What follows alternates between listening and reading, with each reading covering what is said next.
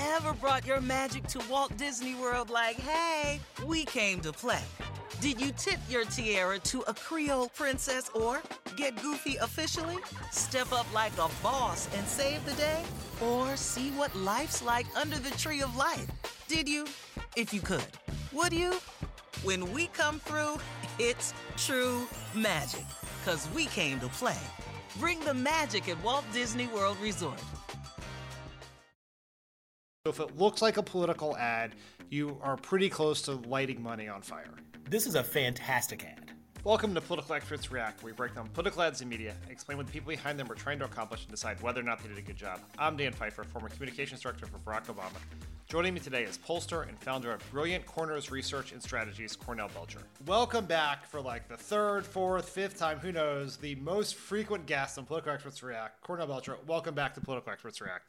Thanks for having me. I feel like I'm one of your correspondents or something. I kind of work for this program. You are very generous with your time, just a couple weeks before the midterm election where you're very busy. So let's get right into it. We're going to start with an ad from Herschel Walker running in Georgia. Reverend Warnock's running a nasty, dishonest campaign. Perfect for Washington. The Reverend doesn't even tell my full story, my true story. As everyone knows, I had a real battle with mental health. Even wrote a book about it. And by the grace of God, I've overcome it. Warnock's a preacher who doesn't tell the truth. He doesn't even believe in redemption. I'm Herschel Walker, saved by grace, and I approve this message. A lot of times we put Republican ads up here and we kind of laugh at them and sort of make fun of what they're doing. Sometimes we put up ads that scare the shit out of us. This one, for me at least, is in the latter. What do you think? This is kind of ad that progressives don't get because it doesn't hit on one of their 4 or 5, what they poll test as their top issue. This is a fantastic ad. Not a lot of candidates can do straight to camera well. He's straight to camera. He seems authentic. He seems likable and not scary at all. Let's also understand over a third or more of the voters in Georgia are going to be white, Christian, and evangelical. He's got to get close to 90% of that vote. First, he hits his opponent and then pivots to him and talks about his journey to redemption.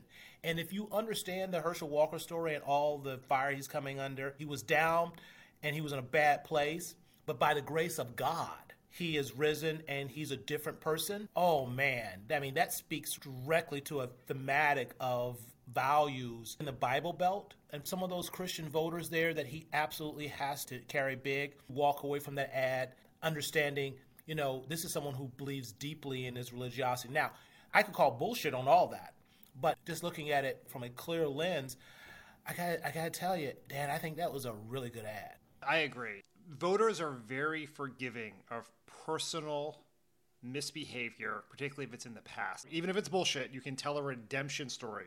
You got a lot of Republicans in that state who are looking for permission to support a Republican. And they have concerns about Walker's fitness, his behavior, all these revelations, the sort of chaos around him. And if you're looking for that permission, this ad could be it. In our progressive outside of Georgia bubble, we don't have the relationship with Walker that a lot of Georgians of a certain age do. He is the most famous, most successful football player from their state. He's also been doing like car dealer ads, like local stuff. And so people have a familiarity with him. And that TV image, which is what we dealt with Donald Trump in 2016, is different from the reality. It's different from the reality we're trying to portray in our ads. And the context in which these attacks happen matter. If Walker wins, and I certainly hope he does not, an ad like this will be why. I completely agree. And the last point on this, if I can, is if you look at sort of the allegations, have been ugly and scary allegations, you look at that ad and you don't see someone you're afraid of. You don't see a scary black football player, a dangerous person in that ad. That's exactly right. All right, the next ad we're going to watch is from Beto O'Rourke, who's running for governor of Texas. Maite wanted to be a marine biologist. She wore green Converse with the heart drawn on the right toe. Those shoes ended up being one way to identify her body in that classroom.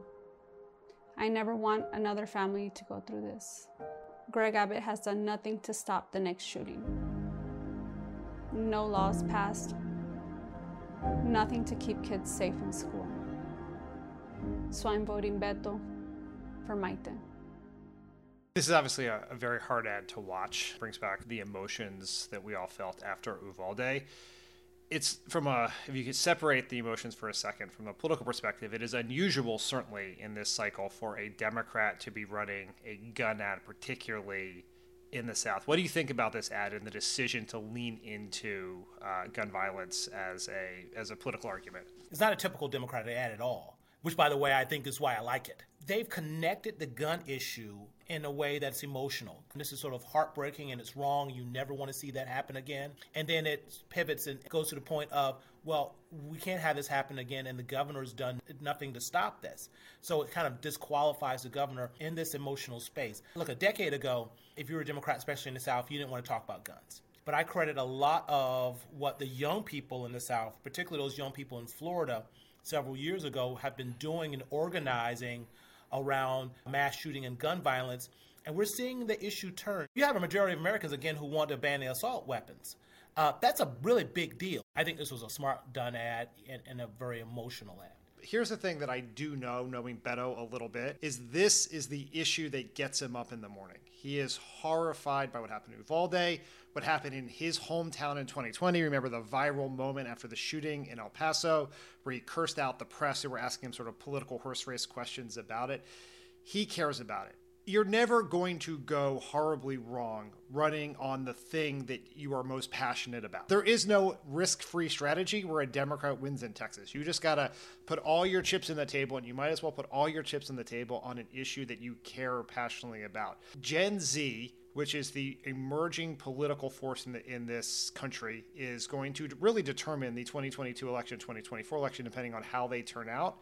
Their lives are defined by three issues: a tough economy, climate change, and gun violence. They never knew a world where there were not mass shooter drills in their school. So Beto O'Rourke has to take risks to win. He's taking a risk on an issue he cares deeply about, and so that's what you got to do.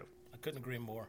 I like it. We both like it. We unfortunately like Joshua Walker's ad. Now we both like Beto O'Rourke's ad. The last ad we're going to do is from Democrat Mandela Barnes, who has been under vicious assault in this race from Republican super PACs and outside groups. I'm Mandela Barnes, and I approve this message. Ron Johnson caught lying. Independent fact checks call his attacks on Mandela Barnes false and misleading. But it's Johnson's views that are alarming. Johnson supported a ban on abortions. He co-sponsored a bill that makes no exceptions for rape, incest, or the life of the woman. And Johnson said if women don't like it, they can move. The truth is, it's Ron Johnson who doesn't belong in Wisconsin. I'm curious from your perspective as a pollster, how important is it to run ads that explicitly use fact checks or others who say that attack ads are false or misleading? No, it's really important because it takes away some of the doubt that voters have. It's smart to use that.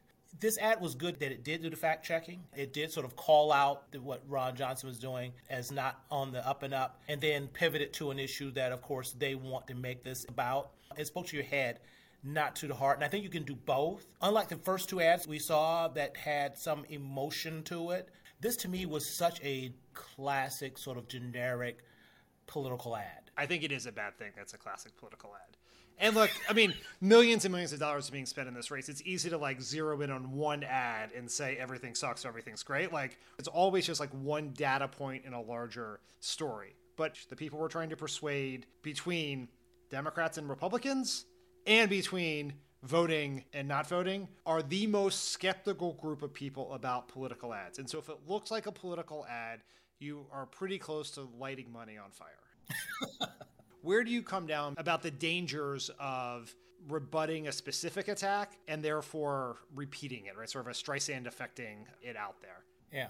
Well, what I did like about that ad is it didn't actually repeat the attack. It just said, he's lying. Ron Johnson has got away. Well, I think Republicans, carte blanche, get away with some of these outrageous attacks against progressives and particularly candidates of color around defunding the police and coddling criminals because it feeds into an unconscious bias that is there. In some cases, conscious bias, right? Right. Yes. Yeah. That's actually fair. In some cases, flat out just racism. Yeah, that's right. I'm testing a lot of arguments with Dems now where, Democrats for Congress, they voted for a lot of funding for police over this last cycle. And so they're having a conversation about what they are actually for. Some Democrats are pushing back, and they have, as popular culture would say today, they have the receipts. Yes, that's exactly right. They have the receipts. Cornell Belcher, thank you so much for joining us once again on Political Experts React. Thanks for having me. Political Experts React is a Crooked Media digital series. I'm your host, Dan Pfeiffer. Our producers are Elijah Cohn and Ben Heathcote. Our editor is Caitlin Stone. Digital direction from Matt DeGroot. To check out more of our digital series, head to youtube.com/PodSaveAmerica.